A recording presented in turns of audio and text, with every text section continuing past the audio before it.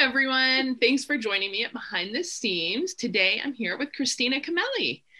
Christina is a nurse, a midwife, a quilter, a free motion quilting instructor, and she works for Magic in Portland, Oregon, and shares her adventures in patchwork and quilting at ChristinaCamelli.com.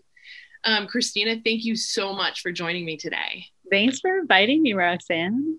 I know you're like in like deadline city, and so I know carving out a little bit of time was challenging. I was optimistic. I'm always like, oh, the things due that day. Yeah, I'll be done early. It's fine. Well, because we're all at home and everybody's doing classes online, and some of those big class deadlines, like you said, for QuiltCon, where you will be an instructor. So if people haven't signed up, maybe take a look, are coming up now. And, this interview was so hard for me to come up with questions for, in part because we worked together for so long. Like, right. How many books have we done together so far? Gosh, I mean, we probably met in like 2014 or something. Do you think, I think the most recent book was the fourth one I've done with you. Yeah. I think your first book was done when I started. Yep. And so then we've worked on the other three together, right? Well, yeah, I've got 3 published and then there's a 4th one coming. Yes. That we've done together. So a 5th one total for me. Oh my gosh. Exactly. Well, and I think people don't realize either is how many jobs you have. Like, yeah. So tell me, how many irons do you have in the fire right now? Yeah, well, I've got 2 kids, and so that's certainly the place that I feel like I spend most of my attention. And then I work part-time as a nurse midwife, so about 20 hours a week doing that. And then I have this business. So I write the books, I teach classes, I design fabric and write patterns to go along with the fabric. So all those things together, give my talks to the quilt guilds, end up being a really full, interesting life full of variety. Well, and one of the things that we get to do being in the industry that I guess people wouldn't think of is you go and you do these big shows, trade shows, and those are like 12 to 14 hour days. Yeah. So you go out, I've been in a booth for 10 hours talking to person after person after person. You've been teaching probably for longer than that. And then at the end of the day, you kind of quietly sneak away to try to like, have food, sit down and yeah. Well, and so during one of our decompression dinners, and maybe more than one, actually, you shared a frequently asked question that you get from your fans that it makes me giggle every time I think of it. Do you mind if we share? No, I don't. So what's one of your frequently asked questions? Well, I think what you're talking about is that I design a lot of free motion quilting designs, and they're continuous line designs and shapes that I think are beautiful and textural. Other people might perceive as looking like female genitalia, like looking like a vulva. And so I've had people sort of like quietly, politely email me on my blog to say, hey, that quilting design that you published, I don't know, but if you realize this, but it looks like, this one lady said, tiny vaginas, which just made me laugh and laugh and laugh. And I was like, well, I'm a midwife, so that I'm fine with that. I don't necessarily see it. I think vulvas look very different than what I'm stitching, but yeah, people do see it in my quilting classes. They mention it too. Well, and it makes, you have that like 6th grade giggle moment, right? Because all of us have a tiny person still inside of them that's like, hee, she said poop, But then you kind of stop and think about it. And I was like, oh my gosh, it is so true though, because especially in quilting designs, I think a lot, you come up with shapes that you see all the time. Yeah. Like right. You're just retrying it. It is. And it's kind of hard to break out of that a little bit, but it's like you kind of can embrace it too. Yeah. Like, I don't know. I feel like if maybe it like talked it into the ground already, but I live in an old craftsman kind of style house. It's a 4 square. And so everything is a right angle, right? And there are lines everywhere. Even if your right angle stop, you have lines and lines and lines. So every time I go to quilt something, I'm like, lines. I just kind of feel like that's what I look around and see. And then I have to like try to do a curve and I'm like, oh, wait. So you got to practice. Yeah. Right. That reminds me of a study I heard of a long time ago where young animals were raised in an environment where they didn't see any like horizontal lines. And then once they grew up, they put them in an environment where there were horizontal lines and they were like unable to perceive them because they hadn't seen them before. And so I think you're right that there's something about what we get visually and then what we're able to do with what we do visually in the world. Well, and I don't know about you, but I feel like this year, more than any other, the worlds are melding. So, like, Uh-huh. what you do in one sphere is overlapping so much more with what you do in maybe a different part of your life. And, like, we're getting ready to record this podcast, and my kid comes in and goes, I can't print my assignment. Right.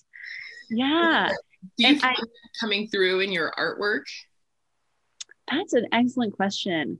I would say, I mean, what I'm definitely seeing is that there's no way for this time to not influence what I'm doing. And I feel like my family is perceiving more of what I do, right? My kids, I used to be doing this while they were at school or while I had childcare. And now I don't have those things. And so we're all doing our things together. And maybe I appreciate more of what their experience with their teachers has been like when I'm like, this is bizarre or this doesn't make sense what their teachers are doing, right? They've been dealing with all that on their own without witness. Well, they've had their peers to witness, but I'm just realizing that we may each understand each other a little better. But like all this stuff has come out of the pandemic. Like at the beginning of the pandemic, my organization didn't there was a big decline in visits. So providers who weren't actually delivering babies like me were put on furlough for a bit, several weeks. And that I was not enjoying the idea that I didn't have anything to go do, right? I'm used to being very busy, overly busy, and suddenly I was not. So I just started doing these Instagram drawings every morning at 8 o'clock and teaching a different quilting design every day. I bought a whiteboard and just sat there with my whiteboard, and that eventually turned into this book. Then it just gave me these ideas like, oh, I could really be teaching these concepts in a formal way in a book. And now I just turned that in. I just saw the cover this morning. Like it became something all in the time of this bizarre pandemic time.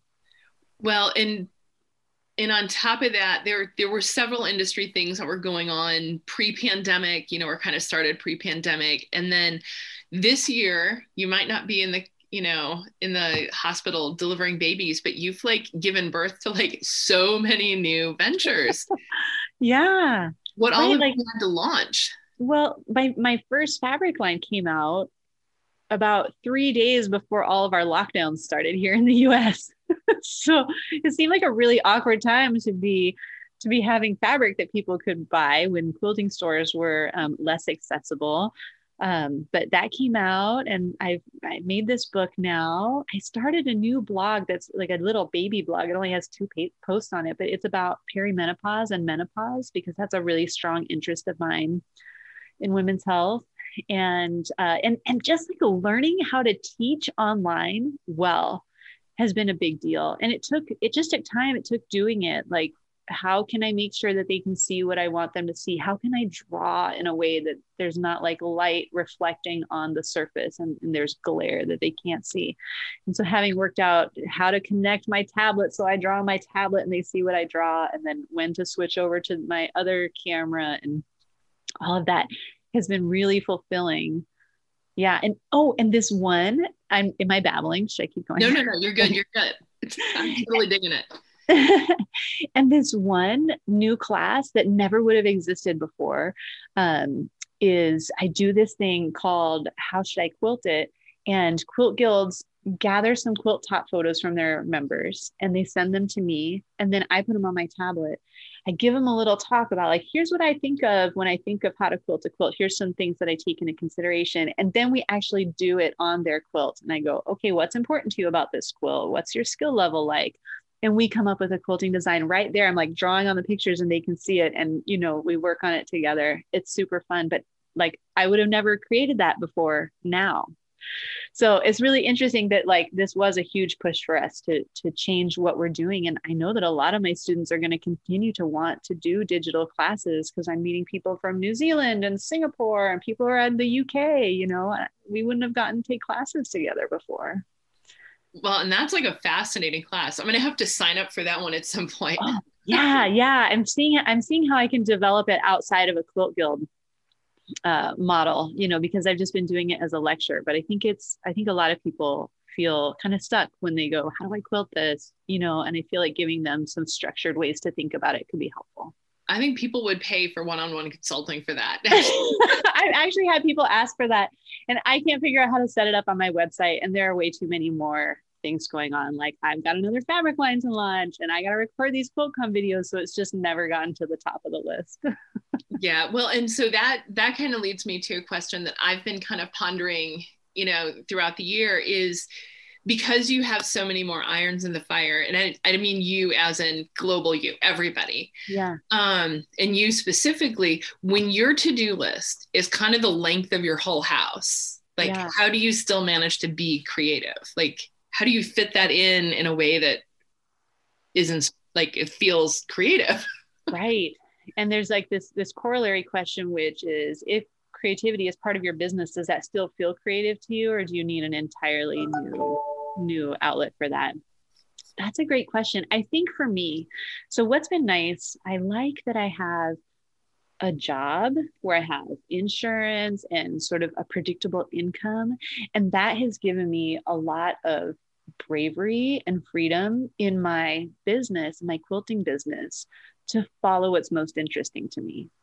So I just do the things that are really interesting to me. And so even though it's my business and it comes with some of the pressures of businesses, like deadlines and details that, are maybe not as fulfilling as the creative work itself, because I'm just like following my nose and I'm like, well, what I really want to work on is this book on combining designs, then it feels so creative to do it, that I'm fulfilled, I guess, through that work that I've monetized, but I've monetized it in a way that I don't have to like chase the money necessarily. I can chase what's really deeply interesting to me, because I'm trying to take care of the money somewhere else, Yeah. And I think another thing maybe a lot of people don't know is how many people in the creative industry have day jobs.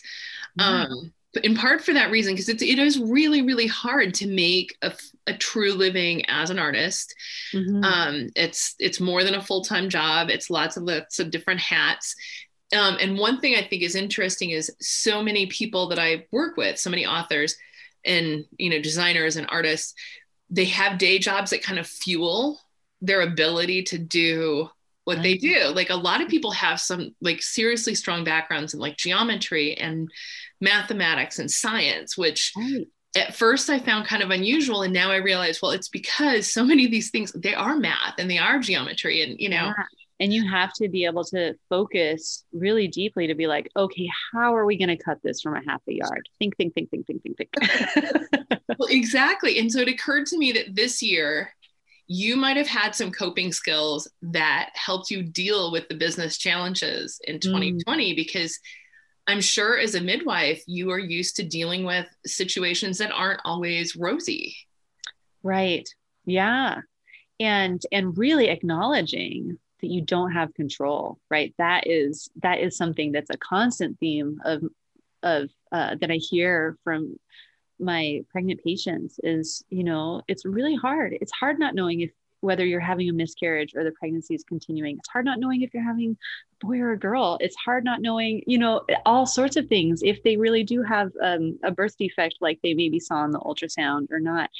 And it's hard not knowing when your baby's going to come. It's hard not knowing how long your labor is going to be or how bad it's going to feel to you. And all of that there's so much having to relinquish control. And I'm witnessing my patients struggling with that, succeeding with it, suffering with it. And so it's something that's present in my mind a lot. It's like, well, what can you control? And so I've had good days and bad days for sure, but I feel really grateful that I feel like I've been able to mostly come out, and still move forward and not be suffering too much, which is not to say there haven't been days of suffering. And I think that that's normal and that's part of life, but they haven't been eras of suffering. They've been moments and episodes. Well, and that's kind of you in a nutshell, if I can say that. Like, you're one of the most zen people I know. Like, even when things maybe aren't going the way you want them to go, like you'll pick up the phone like, "Hey, I noticed this. Here's why I think we should do something differently." Like, but there's never, it's always so peaceful and calm. And it's like, do you think that kind of has helped you? Has it been difficult to keep that attitude this year? That is so sweet. I feel like this year has helped me develop more patience. And really, I'm not sure that like my ex-husband would agree with you there, but I've heard some very different things about myself. And you might want to check in with Carla, my editor. And see No, what no. she thinks. But yeah, I feel like this, because there's nowhere to go, right? You can't just be like, well, we're going to stuff all these emotions down into this and then run away to the coast for the weekend or whatever. Or we're going to just blow it all off, all this steam off at like a softball game. Like none of that is happening. And so, and it's really been, I think, great for me and my kids, my relationship with my kids, because we've had so much more interface that we've had to, we can't just like get all irritated with each other and drop them off at school. And then everybody's like chilled out by the time we see each other again. Like we're in each other's spaces. So if we amp it up, it's going to stay amped up for much longer and we're going to feel that discomfort for longer. So it's been really helpful for me to like keep things from elevating so fast. So I'm grateful for that. I'm ready for it to be over, but I'm grateful that it seems like there's been a lot of chances to practice. Exactly. And I'm pretty sure you just described my last weekend. Well, and it's so true though. I mean, it is so true that, there isn't, especially now that the weather's gotten colder. So for some people, it hasn't gotten colder because they live in a warmer climate. But for people who don't, not only are you at home, but you are inside. You're inside. And it gets a little bit. Isn't a nice break. Yeah. So what are your, like when you kind of feel like you're just about like, I'm about 10 seconds from blowing, like, what do you, because you are so zen, like, what do you do? Yeah, I think I do the really common things. I think I try and take a deep breath. I also try to find whatever the other, because it's somebody else usually, right? Like I can get upset on my own just fine, but the problems happen when somebody else is there and I mistreat them. So, just trying to find the positive in what they're doing. I see that you're trying to finish that game so you don't lose the coins or whatever. But school is starting. Right? Instead of yelling, like acknowledging their perspective and making sure and making sure that they know that you love them and that you are trying to see their perspective while still advocating for your own. Right? So those are just just like the olive branch and the deep breath are the only real tricks that I know. Gotcha. Well, it's a good lesson because I'm sure we could all hear it at one point in time or another. Right. And over and over and over, right? Stuff that makes sense, you just forget. Right. Yeah, all the time. Well, and so one of the things that kind of came out of the pandemic was that into the complete conflagration of everything else you had going on, you're like, hey, I came up with a new book idea because I've been doing this stuff online. Yeah. Like, what was it like to throw writing a book into the mix of everything else you had going on? It was so different than any of the other books because so the kids do go to their dad sometimes. So I do have time to work, but a lot of times I've reserved for teaching quilting guilds and online classes. So I was still trying to do the bulk of the work, the quilting and the drawing when the kids were around. And I like to, or at least my fantasy about myself as a creator is that I like to have a lot of time available and to get really deep into my project. And I feel like I have some hyper focus tendencies. And so, I can get really deep and really start to explore the edges of something. And then when I get yanked out of that, like, I feel like it takes time to get back down to that level of exploration again. So that felt hard to me, that it would be like, I'm working on this for 20 minutes. And then my 8-year-old is going through some outrageous growth spurt where he is hungry like every 37 minutes. And, like so somebody like is hungry and doesn't know what to do about that problem, or somebody is having a computer malfunction, as you have explained, or it's just literally lunchtime or dinner time or time to take the dog on a walk or take the things to the post office, the few things that I've still been able to sell in my store. So that part has been hard. I feel like I have had less control over when I'm needed, and when I can have deep work time, but it still worked out, right? The book got written somehow. Is almost a mystery to me. I'm like, did that happen?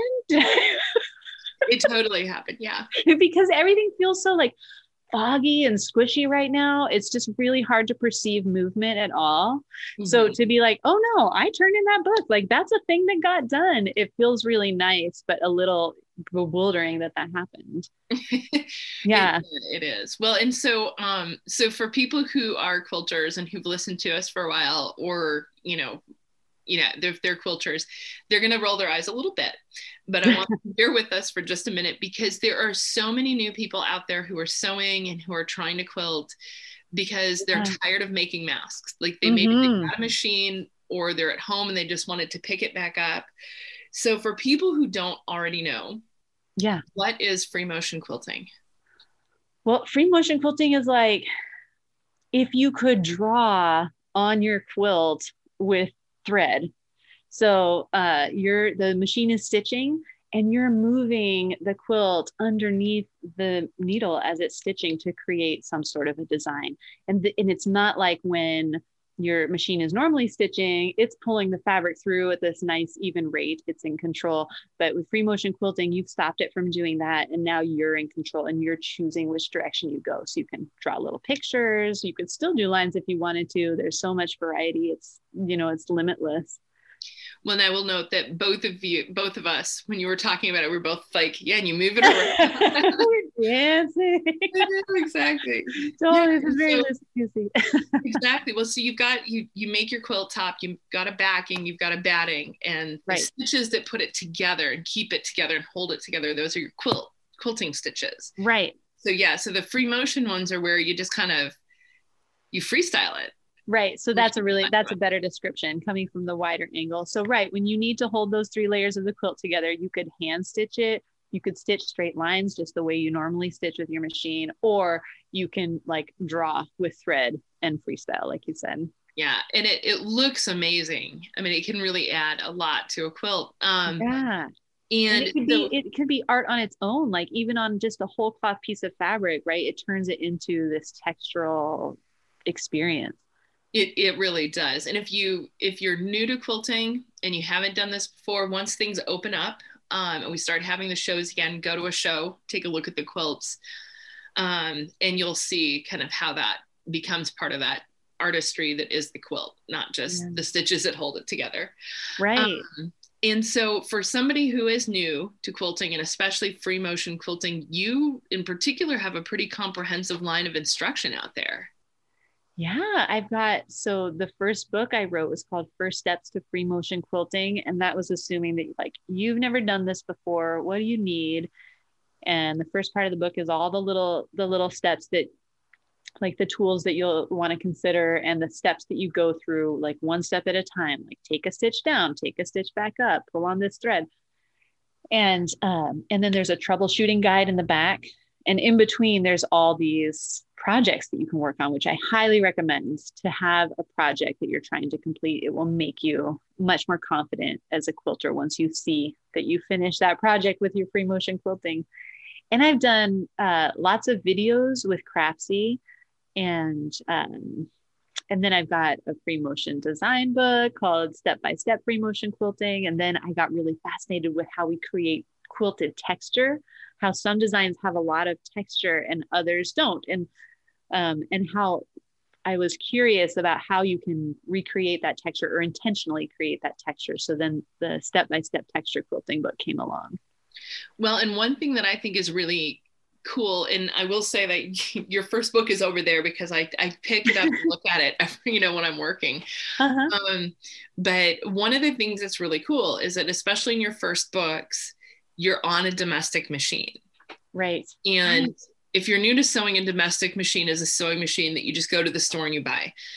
it's, a regular, what you think of as a sewing machine, and you kind of show how you can still quilt your quilts on your regular sewing machine and not have to invest in this seriously large piece of machinery until you get to the point where you love it so much you want that piece. Yeah, that's so true. And I have both now. I have a domestic and a long arm, and I like quilting on both. Like I still, even though I have the long arm, there are some quilts that I'll finish on the domestic. It feels more comfortable to me still because I've been doing it longer. And uh I think most people who are quilting are doing it on a domestic and don't have the machinery. The people who do most of the speaking for the quilting industry, though, they have, we've leveled up with that because it might make things faster or easier in some way. But I like to make sure that my instruction is helpful for people who have whatever tools they have. I don't like that sometimes the quilting industry becomes very exclusive and just for sort of people with a lot of money to spend. I want people with whatever tools they have to be able to enjoy this craft. It brings so much joy and peace to my life. I want it to be for everybody. So that definitely includes, how do you finish your quilt on your own machine or in your own home without much special equipment? Yeah. And for those of us who quilt in a very small space, that's Yeah. what you got to do. Right. Maybe your sewing machine has to go back in the closet at the end of every day that you sew, right? That's real life, but it can be done and it can be beautiful and fun. It's just that the internet like elevates people who's like their whole life is quilting and they have entire studios dedicated to it. I just want everybody to be able to love quilting, however much space or money or time they have to put into it. Well, and that definitely comes through. And one of the things that's your newest book is kind of, so this is hitting play for all the people who are already quilters and already enthusiasts and fanciers. They can kind of tune back in at this point. Everybody's caught up now. So what you've got coming out this fall is actually kind of a culmination of all the different books you've done. Yeah, it kind of feels that way. So where can you talk a little bit about where the idea for the book came from? Yeah. So, when I first started quilting, what I did was I would pick like one design and I would quilt the entire quilt in that one design. Like this quilt's going to be spirals and that quilt's going to be meandering. And that was where my brain was at the time. But pretty soon I started feeling more comfortable with free motion quilting and feeling like it didn't just need to be one design. And so then the question was, well, how do you get more variety in your quilting? How do you get more designs in the design, more motifs in the design, basically? And I could see other people quilting like that, but I didn't really understand when I looked at their work, like, well, how are they doing that? How do they know when to switch designs? How do they know what designs work together? How do they move from one to the other? And so I sort of just experimented and developed some techniques that worked for me and then started teaching them. And I've been teaching them now for like 3 or 4 years. And I feel like my initial techniques are still valuable, but I've also got a lot more knowledge about how do you move around the space in a way that you don't block yourself off from somewhere you're trying to get.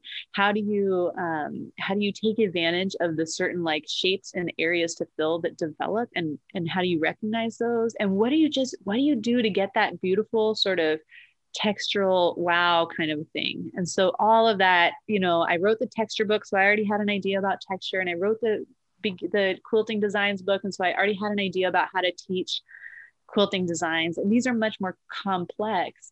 But it's still kind of like, I just need to teach you how to think about it.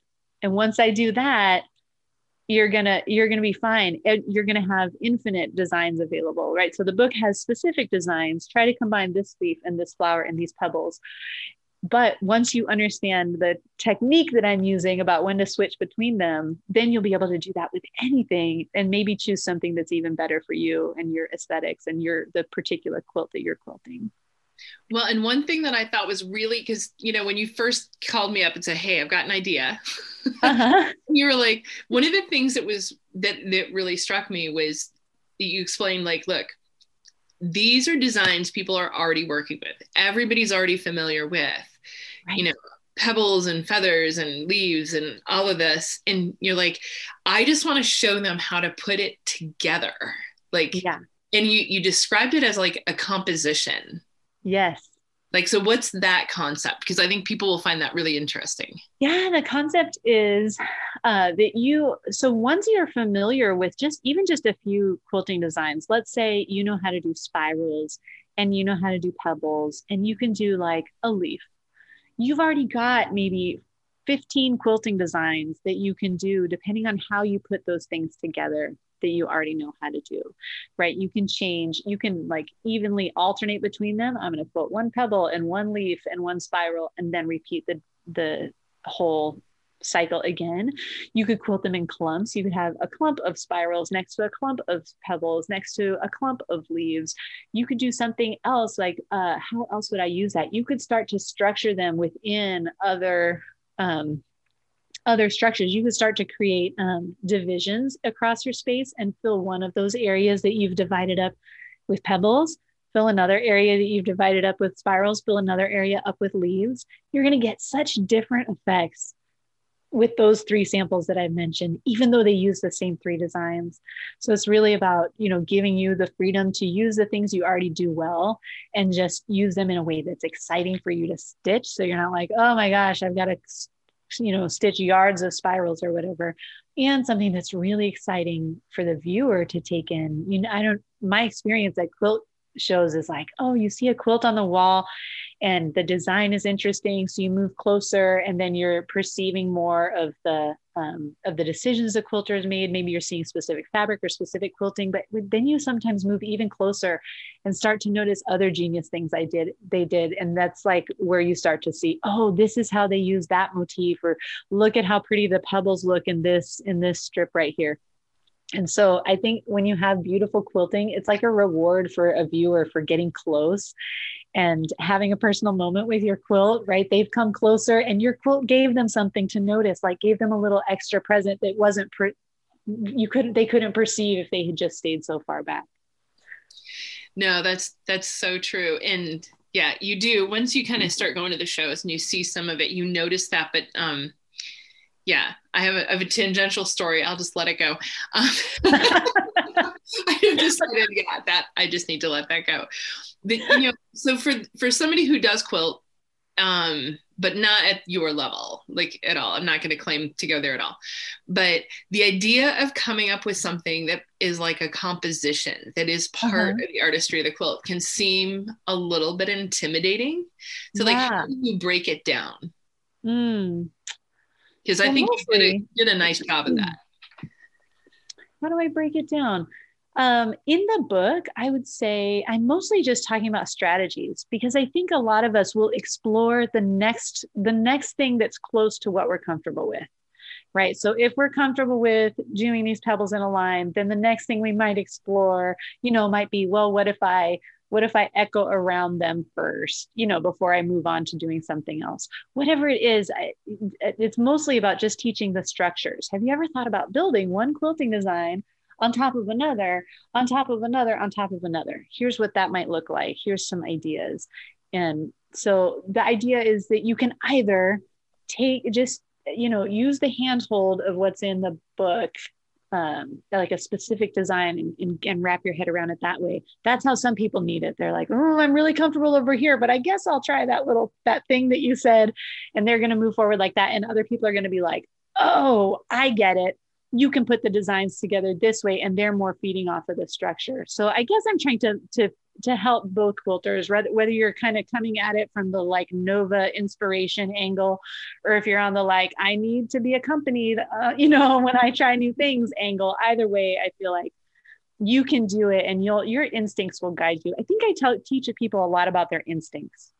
Like I keep saying, when I teach, I keep saying, you're going to know when it's time. You're going to know when it's time to switch designs. You're going to know when your clump of pebbles is big enough, or you're going to know how many times you need to echo that thing. And I really believe that. I think some of the magic of what I do is just to like help people trust themselves and to like turn off their inner critic. That is a big one. Just like get her to stop talking for a little while.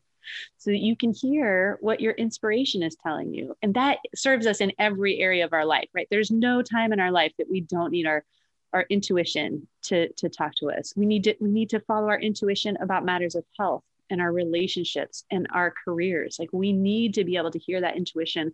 So quilting seems like a great place to practice it, a really low stakes way to practice listening to your intuition, you know? So I don't know if I answered your question, but I feel like that's sort of how I approach that. Well, and it's so totally you, because that was actually my next question that you answered was, one of the things that you pointed out as being really important with the book is that it helps people understand how to develop their confidence as a quilter. Yeah. Right.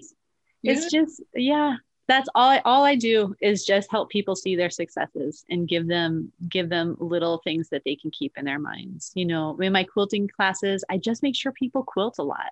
They could watch me quilt, but that's not actually going to teach them very much. What's going to teach them is when they sit down to do it, when they have their aha moments. Oh, I realized if I turn it like this, I do better. Oh, I realized if I stop at this point and reposition my hands, I like it better. So it's like, I can't teach them what they're going to like better. They have to actually get in there and feel it. Exactly. Well, and so that's pretty much the book in a nutshell. So just kind of, if you're interested, be on the lookout for it. It's coming out in October. But bringing things back around kind of full circle. Uh-huh. So in the midst of homeschooling, working, designing fabric, doing online classes, writing patterns, like all of the things you're doing, you decided to launch another whole blog that you touched on earlier. Like, what was like, hey, I want another blog. Like, where did that come from? Let's see. How did I come to that? Well, so my training in women's health was thorough, but there's only so much expertise that you can communicate in a healthcare program. That's true for doctors and midwives and physician's assistants, everybody. And so I came out with a good baseline understanding of women's health. But as I went in my practice, I would see women in their later 40s and early 50s who were dealing with symptoms of menopause. And I just felt like I didn't know enough to help them. And that was really uncomfortable for me. And so I made a plan for how I wanted to deal with that and become a better healthcare provider for them. And so there's an organization called the North American Menopause Society. I got some continuing education through them. And then I decided I would go further and be certified as a menopause practitioner.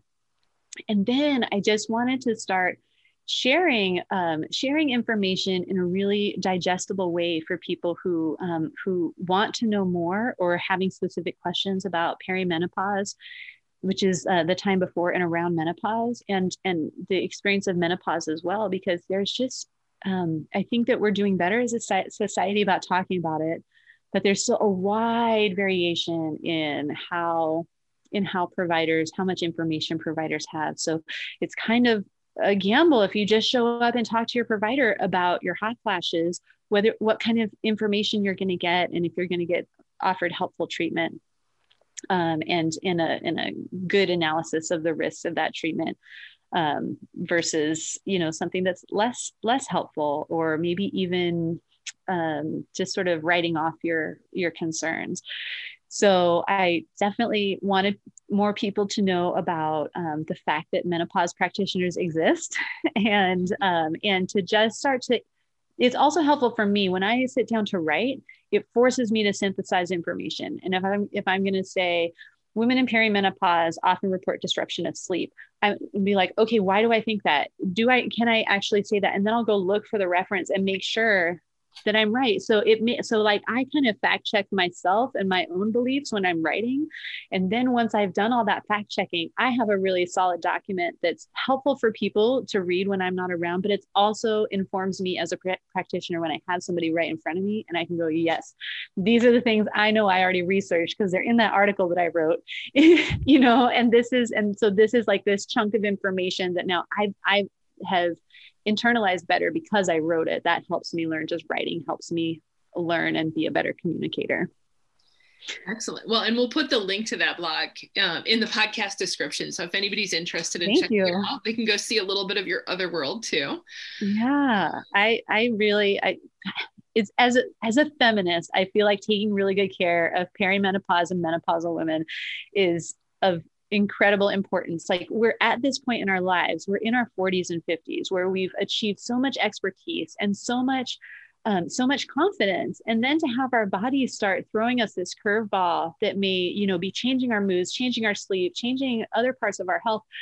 It's just, it feels like for women to be able to keep making the contributions that they are ready to make, and to keep building the lives that they want, we have to be supporting them through this transition. So anybody who's interested in that information, I hope they'll look it up.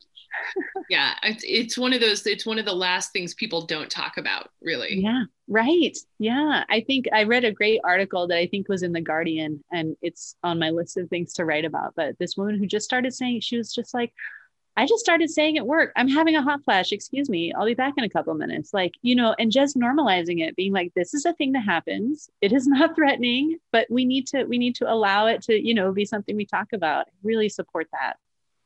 Yeah, it is very interesting. And so I'm almost hesitant to ask this because I don't know how many more hats you could possibly wear, but what do you have coming up that's new? I'm gonna be releasing a second collection of fabric that I think will be out in May, but hopefully I'll have sample yardage and start showing soon. And what else? I really want to be working with the Creative Spark platform and start to build some classes there. I enjoy teaching on video, and I liked my time working with Craftsy and Blueprint, but that whole situation has changed.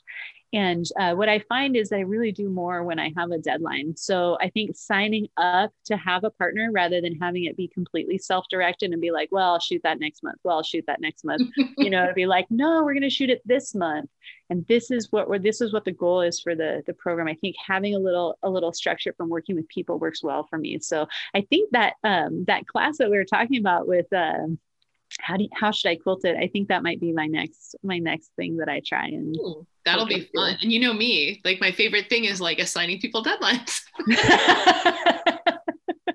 Great, let's work on it. Exactly. Well, you can set your own deadlines, but if you could have it to us like in 3 months, that would be fabulous too, Some of my favorite like anecdotes that I teach that I tell when I'm teaching are about deadlines. Like, I love to talk about my second book, Step by Step Free Motion Quilting. I go like, C&T took a chance on me. I was just this midwife with a quilting blog. Like, it didn't, whatever. It was a good idea. And my book sold really well. And then they were like, hey, your book sold really well. Do you want to write a quilting design book? And I was like, sure. And and for some reason, the deadline on that was 3 months. Mm-hmm. And I had really no reason to say no to that. But now I have a very definite reason to say no to that. Like, that was fast. And I tell people, like, and my kids were really little, and I just drew and drew and drew for 3 months. And I hardly did any free motion stitching at all. I stitched 4 little fat quarter size things that went off with my drawings in a really small box for what a whole book, could be. And at the end of that 3 months, I tell people, I sat back down and got back to my projects and started free motion quilting again. And I was a dramatically better quilter.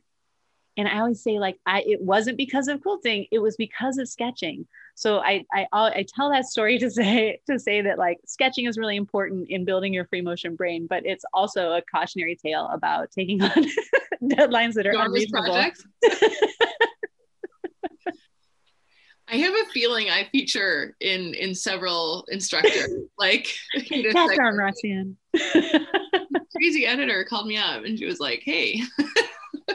I love getting to talk to you. Any day I get to talk to you is a good day, that's for sure. It is fun. It is always fun. And I will say too, like, we have a book on sketching to improve your free motion quilting. Like, oh yeah, it's really a thing. You're so right.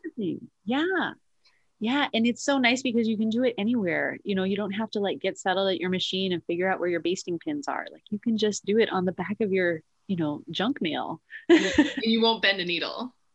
Right. Yeah. You don't have to have the right thread. It's just and really, figuring out how to fill the space and how to manage your design. That's a whole separate skill. It's separate from the eye-hand coordination. So when you sit down at the machine, you're trying to do all the skills. So if you can just work on one of them alone for a little bit before you get to the machine, that's always going to benefit you. It is lots of fun. But all right, so people should be looking out for new classes, new book, checking out your blogs. Yeah. Check out my website. I think I'm not an over emailer. I send a new email like once every month or two, and usually just when I've updated classes, because I want my subscribers to be the first people to get in there if they want to register. I keep my class sizes pretty small, sometimes larger, but usually around 12 people. So everybody gets a chance to have their concerns met. But yeah, check my website is ChristinaCamelli.com, and it's really easy to sign up for my newsletter there if you want to hear about the new things as they come. Although I haven't announced my perimenopause blog there. That's just because we know each other on Facebook. I know, right? I saw it though. I was very excited. I really appreciate you mentioning it. It's so sweet. Yeah. Well, thank you so much. I know you actually are literally under deadline today. So true. So I extra appreciate you taking the time to sit down and chat. Oh, thanks for inviting me. It was super fun. You're a great host. Well, thank you. Thank you. You were so much fun to talk to. Bye, Roxanne. Bye.